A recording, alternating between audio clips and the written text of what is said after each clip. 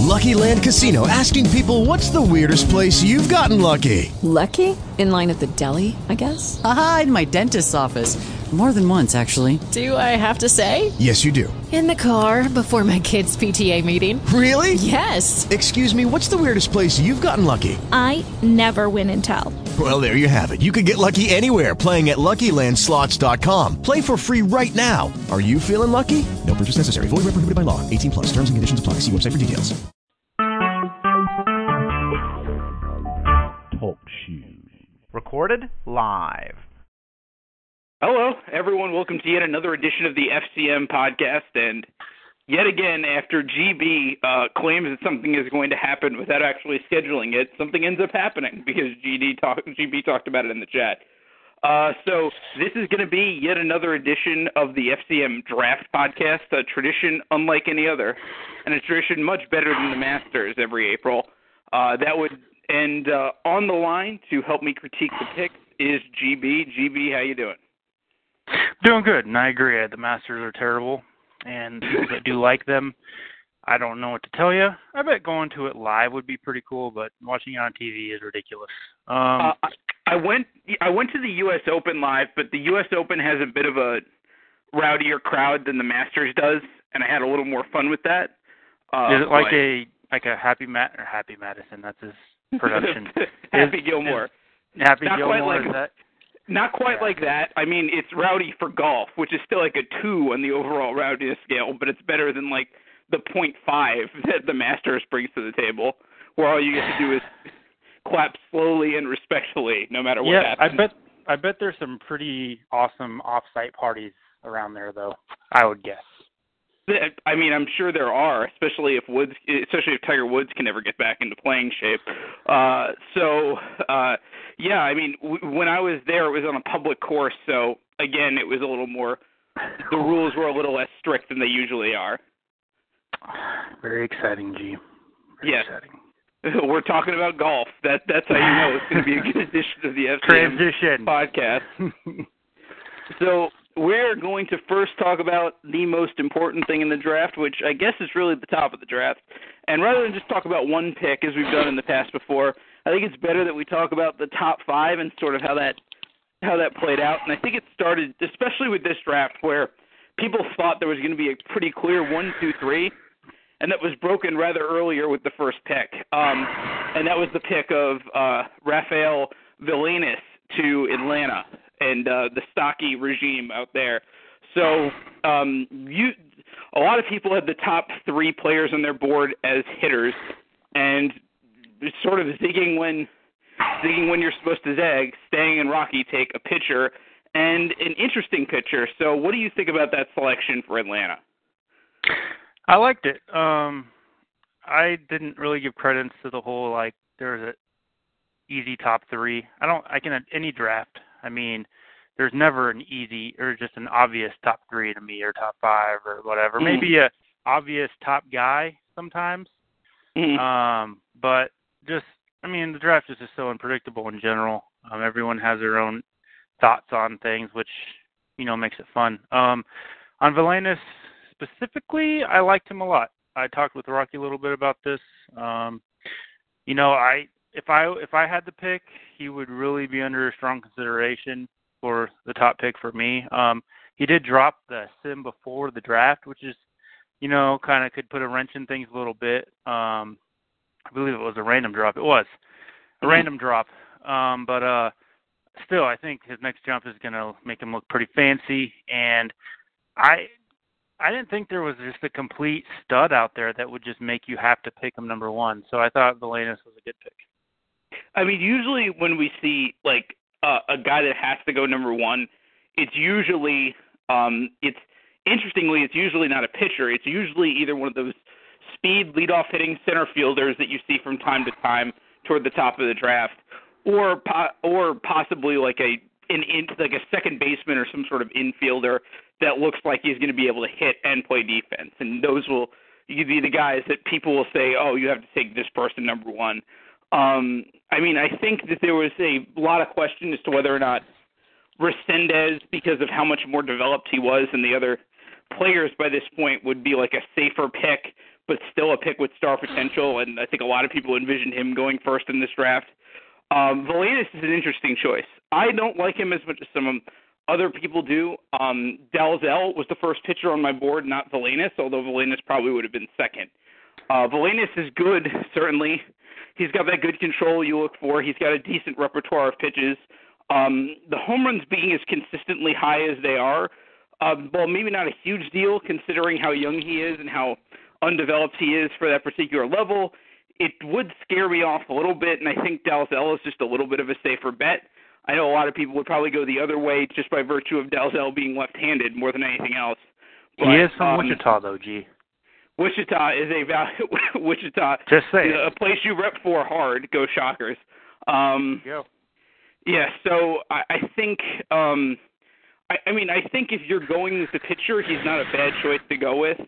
And if we look at like Stang's draft history specifically, he likes to go with these young sort of guys and let them develop up into their ratings. So it doesn't surprise me that he didn't go with a guy like Resendez. I'm a little surprised they didn't go with Engelbrecht, but if they're going to go with like a young guy, this isn't a bad choice by any means. Well, I'll say at least on the stocky end of Rocky, he to me is by far the best guy to pick out first baseman. Like his draft history, like he always finds these first basemen, second, third, fourth round, fifth round, whatever. Like he has a ton of guys throughout his draft history that he's found that have been really good players later in the draft. So I get it on that aspect because they have a guy that can really identify diamonds in the rough for first base. And I think pitching, if you can get a top-end player at any position, you'd want him to be a pitcher. Yeah. So I get it on that aspect. Yeah, I mean, does that scare you a bit, though, that Rocky has a history of picking these good first basemen, and he passed on Engelbrecht? Does that make you worry about Engelbrecht's future as a player?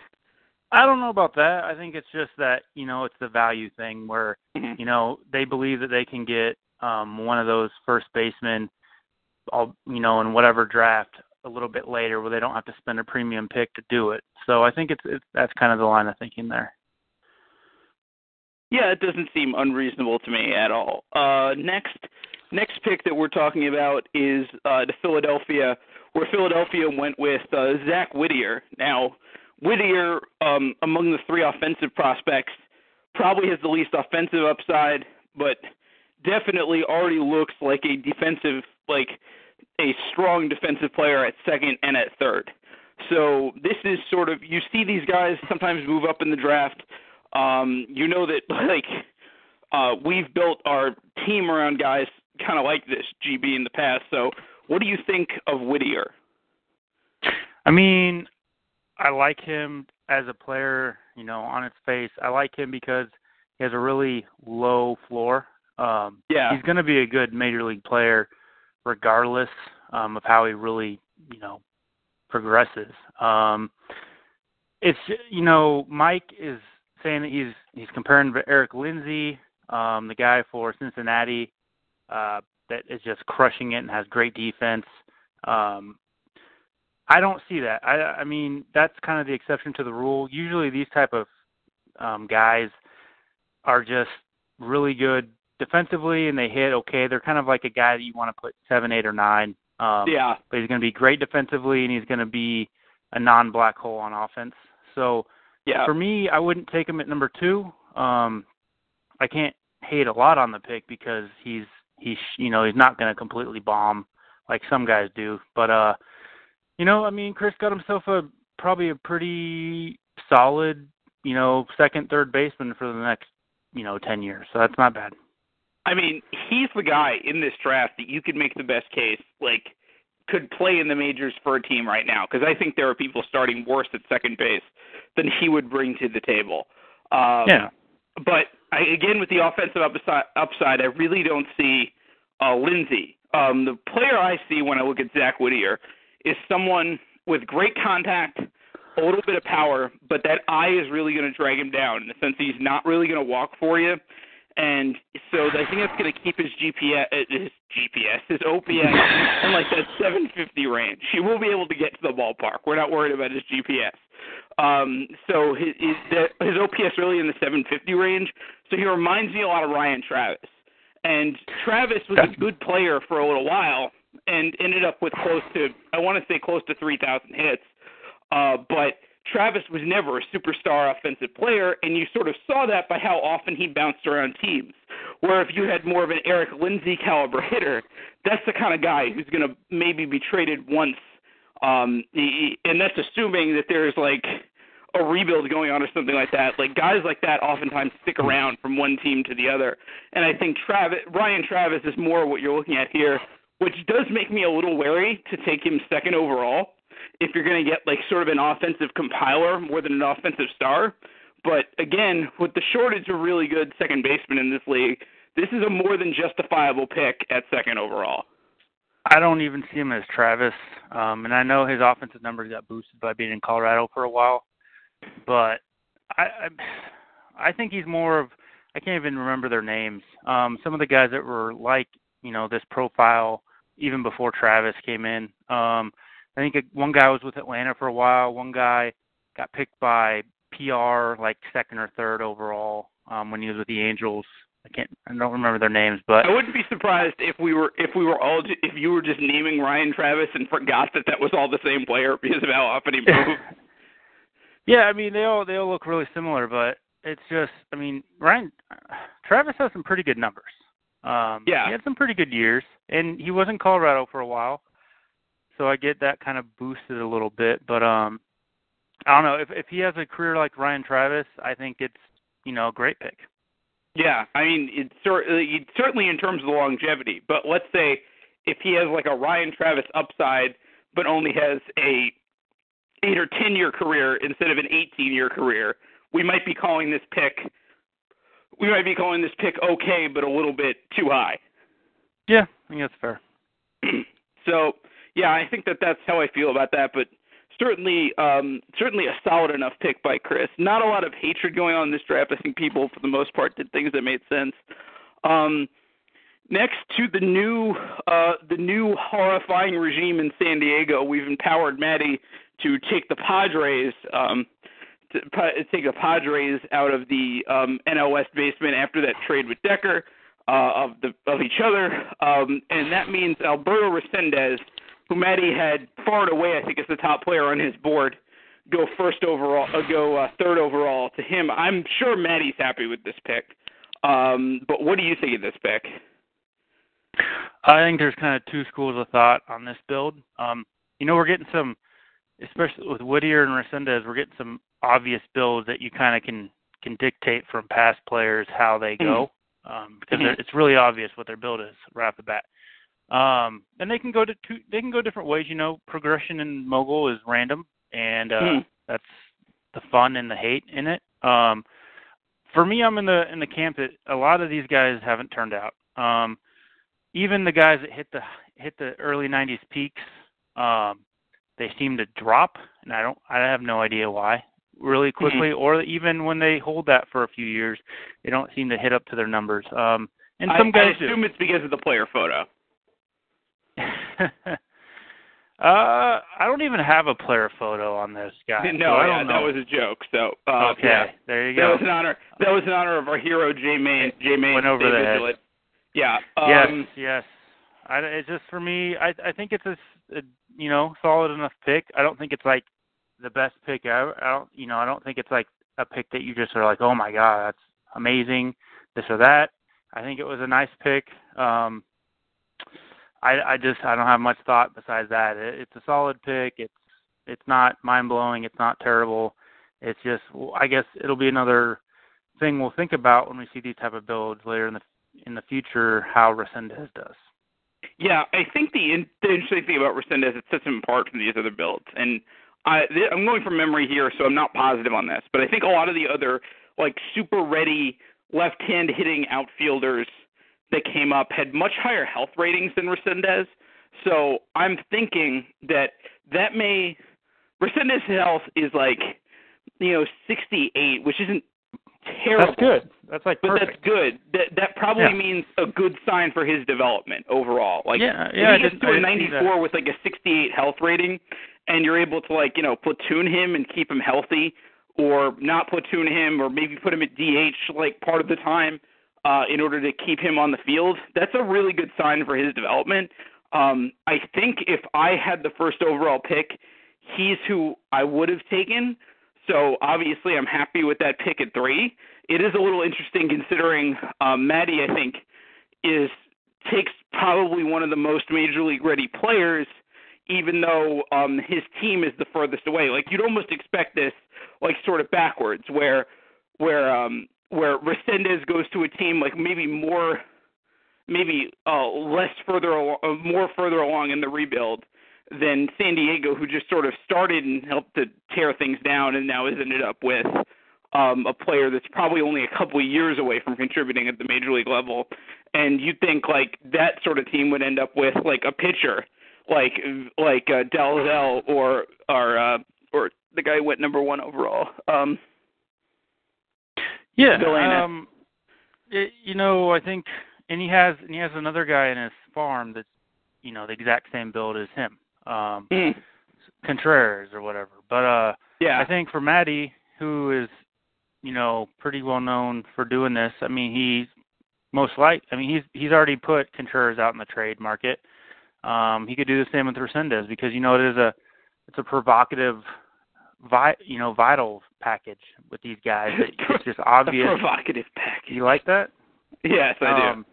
And it's just something that I think, with one jump, this guy, he doesn't even have to see him through. He can get, a prospect package or prospect draft pick package that he's going to really like that'll boost his rebuild more quickly than you would think.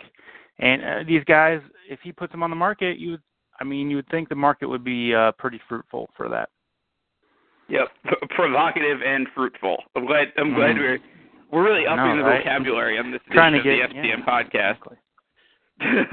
Next on the list is OWM from Los Angeles picked Jeff Cruz, a switch hitting young outfielder, or outfielder, I guess, in air quotation marks, because looks like he's probably going to be a DH in the long term. What do you think of this selection of Cruz? I think he's probably the guy that we were most surprised hit the top 5 out of any of those names that did get up in there. But what do you think of this pick? Yeah, I'd say this is probably, the worst pick out of, the top half of the draft. Now, he's 18 years old. He's a switch hitter. He has a huge growth period that's going to keep going for him, so he probably has a lot of jumps ahead. So, anything can happen. He could be a really, really, really good DH in 5-6 years or something like that.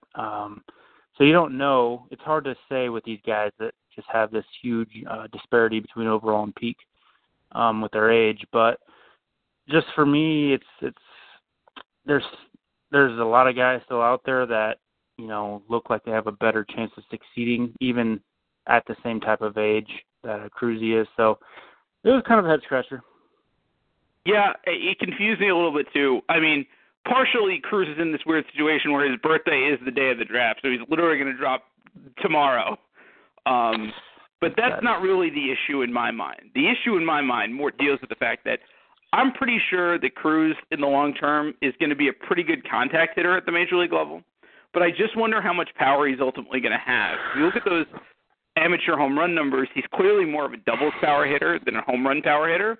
And even if you project a lot of development in there, I wonder if he's ever going to be like a 30 home run hitter on the major league level, even if he gets up toward those 90 ratings. And if he's not hitting a ton of home runs for you, and he's not playing defense, that's a good player, but it does seem like if you wanted a hitter in this range, there were other guys you could have taken the chance on, like Engelbrecht, or that brought other things to the table, like Goolsby or Spurritt, that would have been a better value at this point in the draft.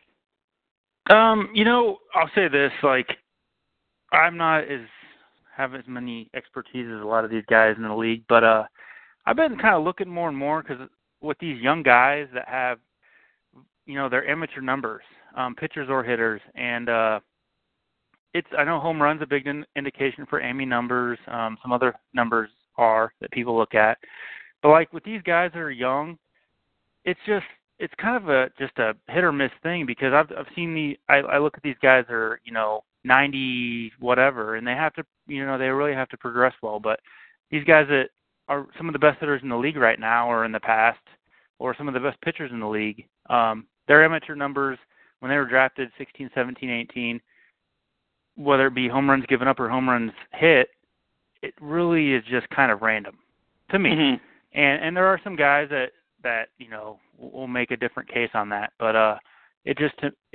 I look less at that kind of thing in certain situations now, just from seeing that go on. But yeah, even then, there's guys that are his age or younger that profile a little bit better than Cruz and can play defense. Right. I think in terms of how much do amateur numbers mean, they can tell you something, but there's obviously a lot of variance involved here. Like, there's no, like, to say that you can look in there and know anything particularly solid about the player is probably overstating things, but you might get a little bit of useful information. Insight. Yeah.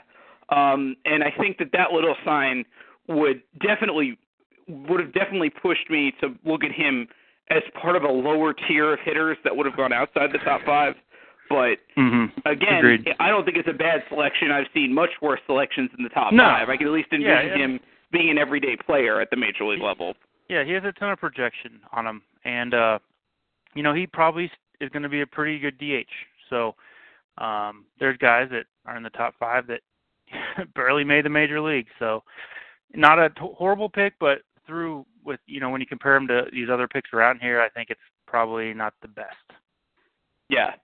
For the 5th overall pick, you've got Milwaukee and their selection of Mike Engelbrecht. I think this is a pick J-Man was a little bit reluctant to make and just sort of said, hey, he's the best player on the board. Let's go with it. Or maybe other people are seeing something that I'm not seeing in him, so I should probably take him at this point. I think that means J-Man ended up with a steal at this point. And I think, with the exception of Engelbrecht's very high health rating, which would be the one thing that would scare me, between his age and his build, and the fact that he's one of these first basemen that not only has that strong left-handed platoon, but is good enough defensively that you can actually play him in the field. I think this was pretty much a no-brainer at this point. Yes, I guess you could have made a case for Dalzell going next, but in terms of who do I think is the most upside left on the board, Engelbrecht was it, and I think it was a really smart selection by J-Man. Yeah, I can't really argue that at all. The one thing I would say that could counter it would be just positional value. First baseman, usually you can get them late in the first round, second, a lot of, you can get those guys later in the draft. So this guy better be really pretty elite for a period of time to warrant this kind of pick, unless you just don't see anything on the draft board that, could, make you not take the pick. I think there are some guys still that you could take before him, but, that's just kind of my thoughts. And it's not, I thought it was a good pick. So you would have considered, for positionally, I know you ended up trading up for Goolsby, so you probably are a big fan of Goolsby and might have taken him over Engelbrecht. Would you consider maybe a guy like Dan O'Donnell over Engelbrecht? I would have considered O'Donnell over Engelbrecht. Goolsby, I'm not in love with him, honestly. So I just thought his positional value and his projection could be to where he's a solid third baseman for a while. He seems very Travis Fibbin-y to me. Who? Travis Fibbin. I had him as a third baseman on one of the Oriole teams that won. Is he terrible? Really great arm, really great range, not as great fielding rating, but could hit sort of at an above average level. And I'll take that. And I know for the 8th overall pick, that might be not a great thing, but I have trouble bringing in third baseman, and that's kind of, for me, I think is a pretty valuable position to have a solid player at for a long period of time, and that's what I'm hoping he is. I don't think he's going to be amazing by any means, but I think he can be pretty solid, just a solid guy that you can count on, put like six or so in your lineup and just be happy. But anyways, yeah, Engelbrecht, I think it's a good pick. I think most of these picks are pretty good, so it's hard for me to really hate on things, especially with J-Main.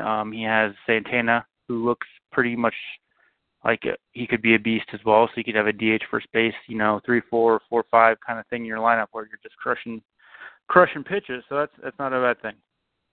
Yeah, I mean, I think if we were if these picks were if we were giving star ratings, Maddie, the lowest we would probably give would be 3.5 stars to any of these picks.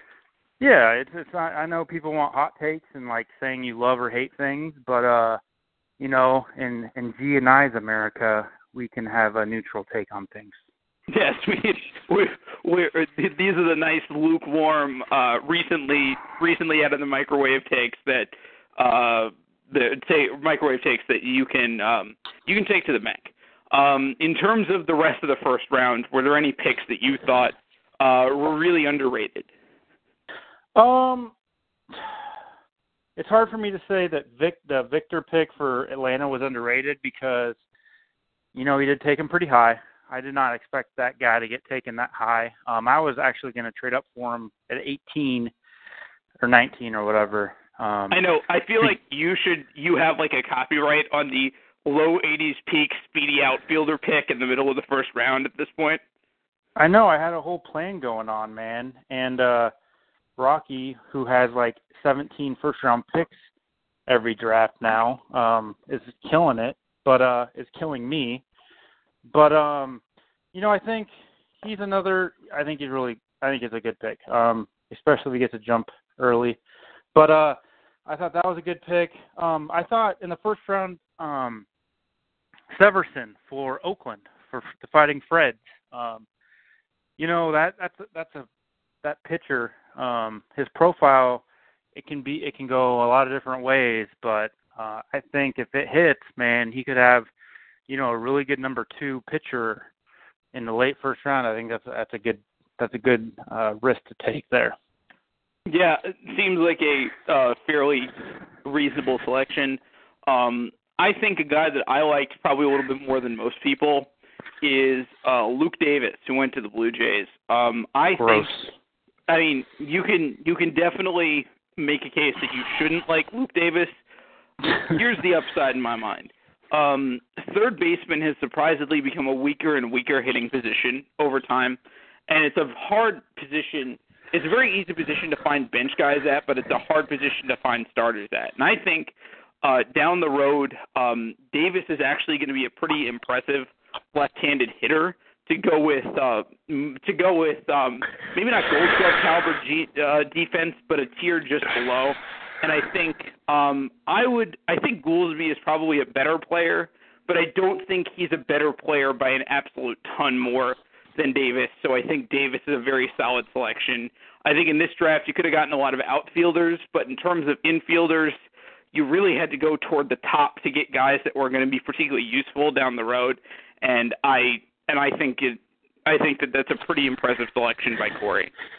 I don't actually hate Luke Davis either because he's 18. He's a left-hander. He plays third base. He's going to be good defensively. So all those things right off the bat. His offensive profile, you don't really have no idea how it's going to go. He'll strike out a lot. That I'm sure of.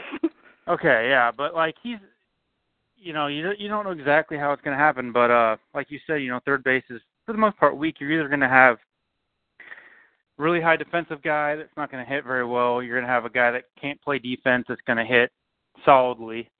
Or you could get some of those guys that are really good defensively that have power that, really don't have much contact or anything else. But those are kind of the three ways I think third base kind of goes for the most part. So if this guy who's 18, who hits left-handed, who plays good defense, is just a solid hitter, that's a good pick. Yeah, I'm inclined to agree. What other picks did you like in the first round? You know what? You answer that because I'm going to look right now. Okay, sweet. I think for a good first-round pick, you actually have to go to the end of the first round.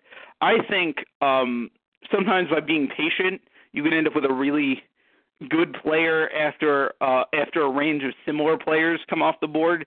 And I think that's sort of what happened here with Ivan Veloudez. He's only 19 years old. He has a really good fastball. His control's pretty solid.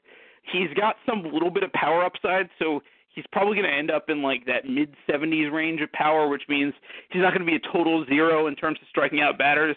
And ultimately, in the long term, I think he's going to be a really good player. And if I'm looking at the guys who went immediately before him, like Stu Tippett only has 2 pitches and is already 22 years old, even though he could be a thing down the road. I think he's probably a little bit better than Quentin Hunter, who went to Cleveland. Pretty comparable, honestly, to Bill Severson, although Severson, I think, might ultimately be a little better. But you're also getting him 7 picks later.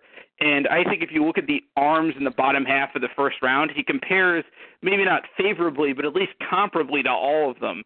And I think that means Veloudez, just sort of by sitting there and waiting until the other arms get off the board, you end up with like a pretty good first-round caliber arm at the back end of the first round, which I think was a really smart pick. So now that you say that, Veloudez just isn't the guy that tickles my fancy. Maybe in the mid-second round for me, just on projection. He has a nice fastball and, nice 2-pitch thing going on. Home runs, who knows. He's also 19, is a left-hander. His just vitals look okay. For me, a guy you mentioned is Tippett, and I like Tippett a lot. He only dropped 2 on his birthday, which is a nice sign. I know he's 22, but he just had his birthday. It looks like he's not going to drop a ton on his birthdays. That's nice. His home run situation, you could look at it a bunch of different ways, I guess. You don't know. It's kind of murky. And also with the 2-pitch thing, it doesn't bother me as long as those 2 pitches become pretty good. I think he's probably going to get a... Yeah, and if he hits that, he could always get a 3rd pitch in spring training. I think he will probably get a 3rd pitch because that usually happens, but I almost wouldn't want him to get a 3rd pitch. We're thinking of it in just in terms of real life where you need more than 2 pitches if you're going to be a starter, but I think in Mogul, and you know what, this could be completely wrong. Mogul has to pick a pitch every time it pitches in simulation. So if his 2 pitches are really good and they can only pick those 2 pitches, he's going to have a good pitch every time. If you have a guy with 5 pitches that 3 of them are really good and 2 of them are terrible, and then sometimes Mogul just randomly picks that pitch, that could be a bad thing. So I honestly like to know more about how that works. Yeah, me too. That'd be good. I've heard people say the 3-pitch thing in reference to the fact that Mogul will end up overusing both pitches and eventually they'll wear down. But I haven't tested it myself to know for sure if that's true. I know one thing that Mogul does is it tends to pick fastball a lot, or whatever your first pitch is, way more often than the others. So having a bad fastball, which is usually the thing in the top slot, does hurt you. But about whether or not you need more than 2 pitches to be a starter, I mean, in real life, that's probably almost certainly true unless you're a knuckleballer or have just 2 absurd pitches. But even then, you usually end up with some sort of 3rd show-me pitch as a starter in real baseball. So it'd be interesting to see if it works that way in Mogul. Yeah, no, probably no one knows this. Maddie might think he knows it because it's Maddie. But maybe he does know it. I don't know. If he does, that's a huge advantage for him. Maybe Andy knows it. I don't know. I'm not going to take the time to really figure that part out unless someone tells me. But it is interesting, and it would be quite an advantage to know how that works. Yeah. So I've seen the beef with guest 12 in there. Any comments on guest 12? No. I just randomly picked out a guest, and he's the guy. So there's no hatred towards him, but, we'll see what happens in the future. I know it was the Mutual Admiration Society for the top 5 in this draft, but there were any picks in the first round that you didn't like?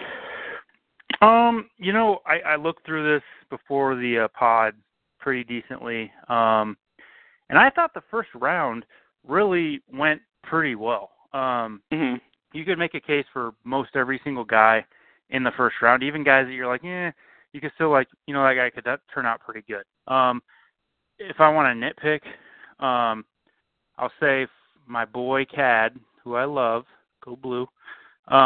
He picked number 9, Ephraim Boris, who I can't hate on either. He has two pitches that should be pretty good and another pitch that should be okay. His home run situation looks okay. His pitching profile looks pretty solid. I think he could be a pretty good pitcher. I just think that there's guys out there that he could have taken that could be better. So I'm really, really nitpicking here. I think he's going to end up being a pretty solid middle of the rotation pitcher. And now, for Coors Field, with the home run situation being murky, that's kind of scary. But I think he's going to be pretty solid. But I think there's some guys that really could. I thought Simon Coffey would be like the perfect guy for Cad, just with Coors Field and the projection. I mean, he's going to be one of those guys that not going to be great, but he's going to be a guy I think you could make a starter and be, a really good number 3. But I'm just nitpicking. Yeah.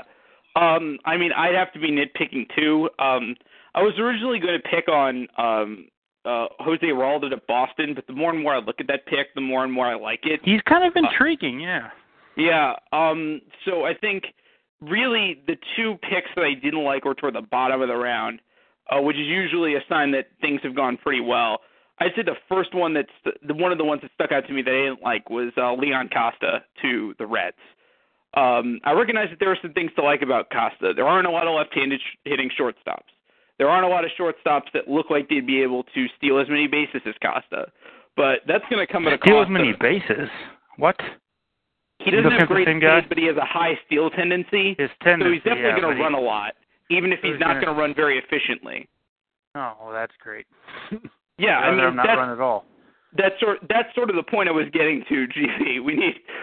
Maybe we did need a run sheet. He's getting very aggressive. So I think that base stealing inefficiency combined with not that great defense, I'm just wondering what he brings to the table. Not to mention, I think he's sort of above right now. I think he's going to drop sort of back to his previous peak level, which looks like it was 86 instead of 88. As soon as his birthday happens, if he gets into the 80 range, obviously someone's going to play him at shortstop. But he does look kind of shitty. Yeah, but never really going to be an elite defender. I think at best you're talking about an average defensive shortstop, one that might run you out of runs on the base paths, and I don't think is going to be a particularly good hitter. So I'd say this pick was a stay away. I mean, I bet some people are looking at this and thinking, you know what, I can find a way to make this guy good. I'm like, you know what, you're better off just sort of going with the defensive guy and making sure that that's solid. The only way to make him good is to pull a what's his name? Who was the dude that edited his prospects way back in the day? Yeah, you could pull a Sean and just get on here and change some shit, but that's the only way it's going to make him good, because now that I look at him, he's not good defensively compared to shortstops. He doesn't have any other projections. I mean, maybe now with the defensive deal going on now, maybe you could try to make him a third baseman, because he's not going to play first base and hit. So, right. I don't know. Yeah. Hold on. We have a call. This is your call here, GB. We have a call from Guest 12 on the line. Yeah, let's get it. Come here, Guest 12. Guest 12, this is FCM. You are on the air.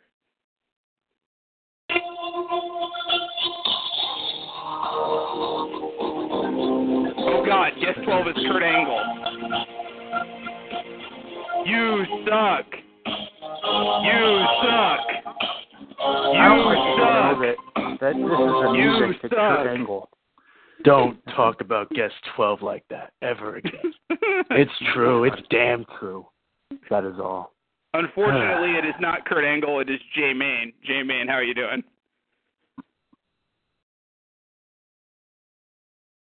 Hello. I think he said that is all, and he just exited. Yep, he hung up. God, that bit went over like a fart in church. Stay off the podcast, J-Man. All right, fart let's in church move would on. be a lot better. Yeah. Let's move on to the later rounds. Were there any names in the later rounds that you thought were particularly interesting? Yeah, I checked out a little bit. There's a decent amount of guys I thought were pretty interesting. Arizona drafting C.C. Zachary with pick 104. He has an interesting profile. He has a lot of speed, good defense already. He needs the right jumps, but in the fourth round, that's great. I thought it was a lot better than my second round pick of Roush. So that was a good pick. I also give credit to Pikachu, who is the Arizona GM, of letting Andy draft for him. That's lovely. I think everyone else should try to do that. I don't know that that's actually what happened. Apparently, I think he may have had a list. If he did, good job, Pikachu. You crazy bastard. I thought it was a good pick still. I thought, God, if Pikachu drafted this whole thing, I thought he made a lot of good picks. Anyways, so for late round picks, I thought Gilly picked 94th overall. I think he bought the pick from Harold for a Horn, second base, third base type guy. You know, his profile isn't great, but he's 18. He plays, a pretty good, valuable position either way. And I think he, with the right jumps, contact and power could be pretty good. One more I got, St. Louis, GD, mysterious GD. He picked 118, Carter, the pitcher. He dropped recently. I think it was a 5-point drop, but I'm not sure, for his birthday, which isn't great, but his profile is really good. So if he gets a big jump next time, he'd be a second round pick type guy. So I like that. Yeah. Some reasonable names in there. Let's go with some. I'm going to praise Pikachu or Andy or Andachu or Picandy. We're going with Picandy. Okay. So Picandy, with the selection in the middle of the second round, Carlos Tamames. Another one of these, left-handed hitting first baseman, but there's a lot to like about Tamames in my mind. I think you potentially could play him from both sides of the plate. I think his power is going to develop particularly well, and I think with some of the random drops, he might actually be better than the 85 peak, and might be more of if he were at that 90 peak range, he would have gone in the first round, and he would have gone ahead of guys like Ian Prada and Steve Lewis and guys like that. And I think he got pretty good value by waiting to the mid-second to grab a guy like that.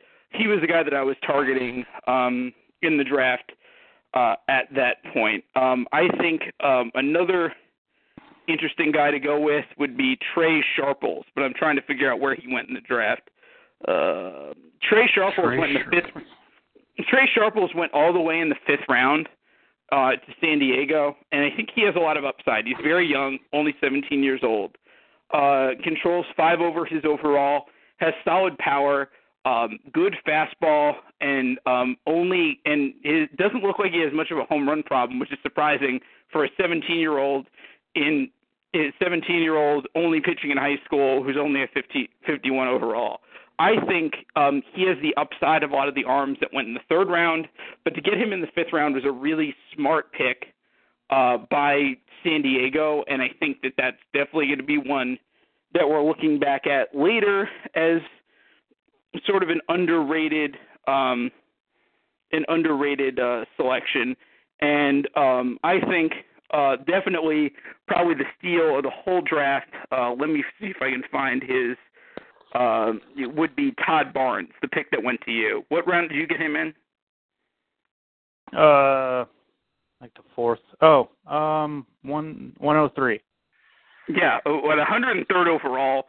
I think Todd Barnes is going to end up, at least from one side of the plate, being a phenomenal hitter. And I think he'll at least be a functional defender in left field as well. Obviously, you're going to have to platoon a guy like him. That goes without question. But I think even if he gets only to about an 80 overall, he will be starting for a major league team, and that major league team will probably be the Detroit Tigers because that's who you drafted. But Barnes was definitely a guy that I wanted to trade up back into the draft to get a chance of getting him, and only 17 years old. There's a lot to project here and a lot of potential upside, at least from one side of the plate. I think you're saying this because he's from New Hampshire and you have a soft spot for New England states. I've never actually been to New Hampshire. Really? Wow. Nope. I've never been to New Hampshire or Maine. I've been to the other New England states. Well, I guess you should maybe go eventually. I don't see why I should. What's there in New Hampshire? There's a lot of colorful trees in the fall, which I know all the other states have them. Exactly. There's probably some chicks in there that are underrated. Oh, you're dating. You have a girlfriend, don't you? That's true. I can't be trolling for New Hampshire ass, at this point in my life. Hey, I mean that's underrated. I don't know. See what happens. The underrated New Hampshire women. Okay, I think one thing that we can do before we wrap up the draft, who overall do you think had a particularly good or bad draft? All right, so I'm going to cancel out some guys that had a lot of first-round picks because they have a lot easier way to go.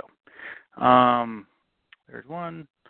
So I would say a really good draft came from Arizona with their picks. Mm-hmm. There's a 3 or 4 dudes I really liked on their team, and they didn't have really high picks. I thought they kind of let the draft fall to them. I still have no idea who drafted for them. But Arizona did really well. Pick Andy. So probably Andy. I don't know. Hopefully not. Hopefully we don't have this every year. We're like, oh, man, I have to take a vacation, so you have to pick for me. That sucks. But let's just say I'd be scheduling, pretty routine vacations every 2 months, and my family would not understand why. There you go. I think you have a second family. But to lesser degree, I think San Francisco did pretty well, and I think San Diego did pretty well. Yeah, I mean, I would have singled out, I think San Diego had a lot of picks and took advantage of them, but in terms of a team that didn't have a lot of picks but made the most of them, I don't think San Francisco had a bad pick. They probably ended up with the best pitcher in the draft in Dalzell. They ended up with O'Donnell, who I think should be a pretty solid catcher, who's not going to be an incredible hitter, but at the very least is going to be solid at the plate and throw runners out. And I think arms like Brian Beck, Michael Burnham, and Scott Henderson all have the potential to develop very, very well, and I think could all end up as major league caliber pitchers. They probably won't all hit, but if you hit on 2 of those guys, in addition to Dalzell, in addition to O'Donnell, this is a pretty good draft for Harold. I would have liked to see him stay in the draft a bit longer and see if he can get some more picks at the end, but to sort of modify the depth a bit here. I'll say this: he sold 2 picks in the 4th round to Gilly and me, where we drafted Horn and Barnes, your boy, and he got $22 million for those 2 picks in the 4th round, which he is trying to get a new stadium, so that helps him as well. And honestly, $20 million for 2 picks in the 4th round is pretty solid value. Great. I can't knock that. I mean, would I have liked him to at least maybe stolen your boat, instead of trading the pick to you, just taking your boy Barnes? Yeah, probably. But I think overall, though, this is still a pretty good haul for Harold, who I think is starting to show I think we've had some false alarms as to when the Giants will be back. I think he's starting to get closer, and I really like the group of talent he's collecting. Yeah, his farm's really nice. He got some positions that are hard to find that he has some really good prospects at. His pitching looks like it'll be a pretty solid rotation down the road. And the West is wide open. So I know you have Matty there, but he's a little bit behind in the rebuild compared to Harold. So I think he should have a nice little window and see how he does with that. I mean, if his best pitcher weren't a closer, I'd like it even better. You know what I mean? Like Derek Moore is a very. There's nothing wrong with fancy. Derek Moore. Well, no. He's probably one of the best relief pitchers in the file, but at the same time, like if I'm a rebuilding team and I have this young closer on a team that's not actually, winning any games, I'd be dangling that guy out there to see if I can get value for him. I guess if I would get blown away, I would trade him, but like he's so young that he's probably going to hit his prime right when Harold's trying to win. So he's not far away. If it was a team that was like, 3-4 years away, then I could see it, but unless I got blown away, I would keep him.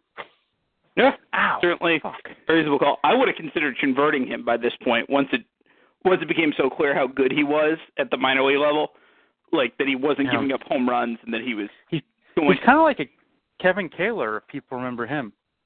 Yes, I remember him, obviously. I think he could end up with that pitch repertoire as being a fairly good starter as well. Somewhere in like the 1 to 2 starter range. So I think he's potentially, if you're willing to be patient, worth converting. I have no idea how it goes when you convert a guy that's pretty much peaked out. I have no idea. It's slow, but you can get him there. Like it would probably require him sitting in the minors until he got to at least like a 50 endurance, which would take, I don't know, about a season. I'm not sure people would be thrilled by that, but he's a rebuilding team anyway, and it's not as if he's benching his best player for no reason. He'd be benching him for a purpose. Can those dudes that are like really high peaked out like that, not peaked out, but really close to peaked out, can they drop if you put them in the minors? I have no idea. That would be the thing I would worry about. So I would have started the process earlier. Maybe it's better to leave well enough alone, but he certainly looks like an asset regardless. He's fancy. Yep. So do you have any predictions about the end of this season? Certainly been a weird year for FCM, not the least because my team started out 34-7 and then went 6-12 after that. Preaching to the choir on the shitty year. Well, you're still having a good year, so fuck you. But I think it's pretty standard for the most part in how everything's going. Besides, I'll be honest, Detroit looks not great right now, 4th in their division. But I think everything else is going pretty much status quo. NL West, I still think that XXR wins that by default. You guys should all be banished to the sea for being in that division. Banished to the sea. I think that the briny deep with you. Yes, ridiculous. I think that the 2 wild cards, this might be crazy, but I think that they both come out of the NL Central, which the Central was shitty for a while too. But I'm gonna say that Jason kind of takes a nosedive, and St. Louis takes the 1st or 2nd spot in the wild card on the NL. AL, I think the West is pretty much for sure Houston. The NL or the AL East is really interesting because there's 3 really good teams right now record wise. I still think that Toronto kind of comes back to earth, and the opposite of coming back to life, comes back to dead. And fades a little bit. Hopefully for me, because I would like to still take a wild card spot. But that's pretty much it. No crazy hot takes here. Sorry. Yeah, I mean, I think it's interesting how, I think Detroit is going to come back. I mean, just the pitching's too good to be that for the team to be that slow starting, and I think you're going to definitely get a boost from the offense a little bit. You've had Vizcaya and Alston out. Like, that's going to hurt any team's run production. I think getting those guys back in the lineup means that you should be coming back toward the top. I don't know if you'll necessarily win the AL Central this year with Cleveland off to a fairly good start, but I think you should be in position for a wild card. I have no idea what's happening in the AL East. It's just confusing.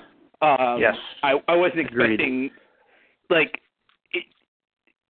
the fact that my team's tailed off in recent months, if you told me we were going to start out the season 40-19, I said that might be a little ambitious. And if you had told me that Toronto was going to start the year off 36-22, I might have had a stroke immediately. But I think it's definitely going to be a fight to see which of those teams can stay healthy and which of those teams can stay in the race. And I think it's going to be interesting to see what happens to Chicago. Now, Chicago sort of, I don't want to say the White Sox? No. I'm moving to the National Cubs? League for the Cubs. Okay. It'll be interesting to see they sort of snuck in with a mediocre run differential last year, and they're looking like they're in position to do the same this year. I think with Jason being spotted a 4 or 5 game lead over them to this point, I think he's in pretty good position to get a wild card with that pitching staff, and with at least enough hitters to be in the top to be a pretty solid offensive team. I would worry, on the other hand, about Chicago and St. Louis, both of whom have talent but have huge gaping holes in that roster that I think are really going to be – it's really going to come down to who's going to make a key trade here and there to put it together. So I don't know, with GD's track record of being very reluctant to make trades, and he's got a roster that's sort of dying out for like a couple pieces here or there to put them over the top. I don't know if they're going to see that resurgence that you're expecting. Oh shit! But I'm more reluctant on Chicago on the Cubs. I think GD, he has a ton of crazy holes, but he has kind of like he always does. He has elite talent in a lot of other spots. I think that with the NL just kind of being just kind of weak in general, I think that puts him into the wild card. With the Cubs, Mav probably has one of his best rosters he's ever had. It's just his defense, man. He needs to figure that shit out because his infield defense is terrible to me.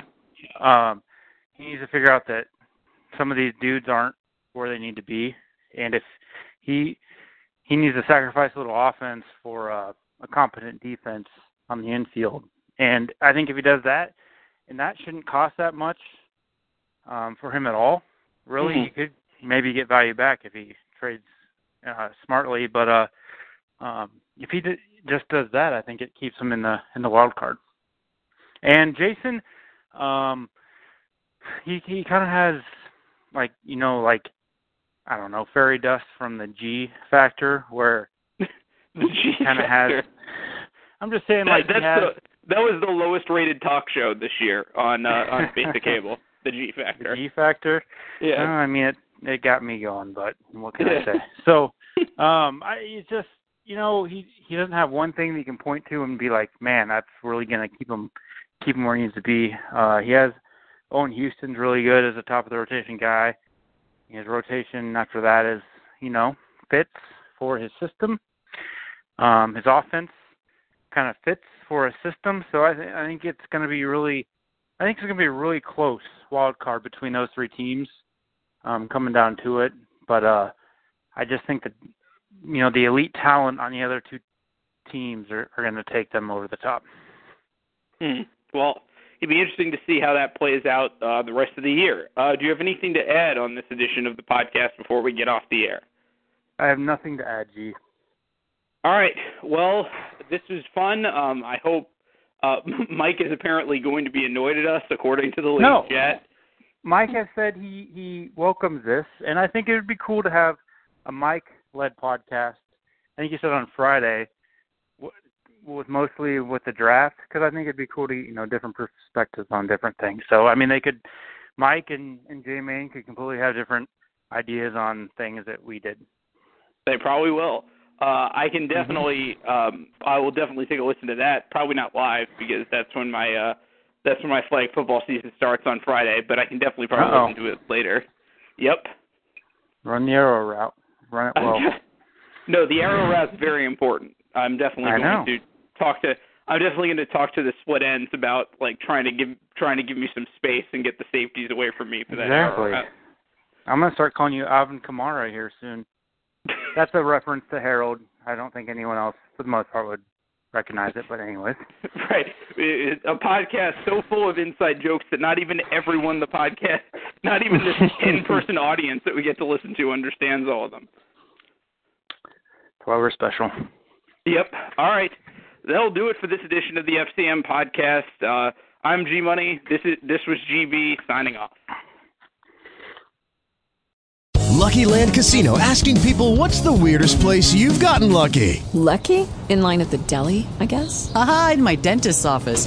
More than once, actually. Do I have to say? Yes, you do. In the car before my kids' PTA meeting. Really? Yes. Excuse me, what's the weirdest place you've gotten lucky? I never win and tell. Well, there you have it. You can get lucky anywhere, playing at LuckyLandSlots.com. Play for free right now. Are you feeling lucky? No purchase necessary. Void where prohibited by law. 18+. Terms and conditions apply. See website for details.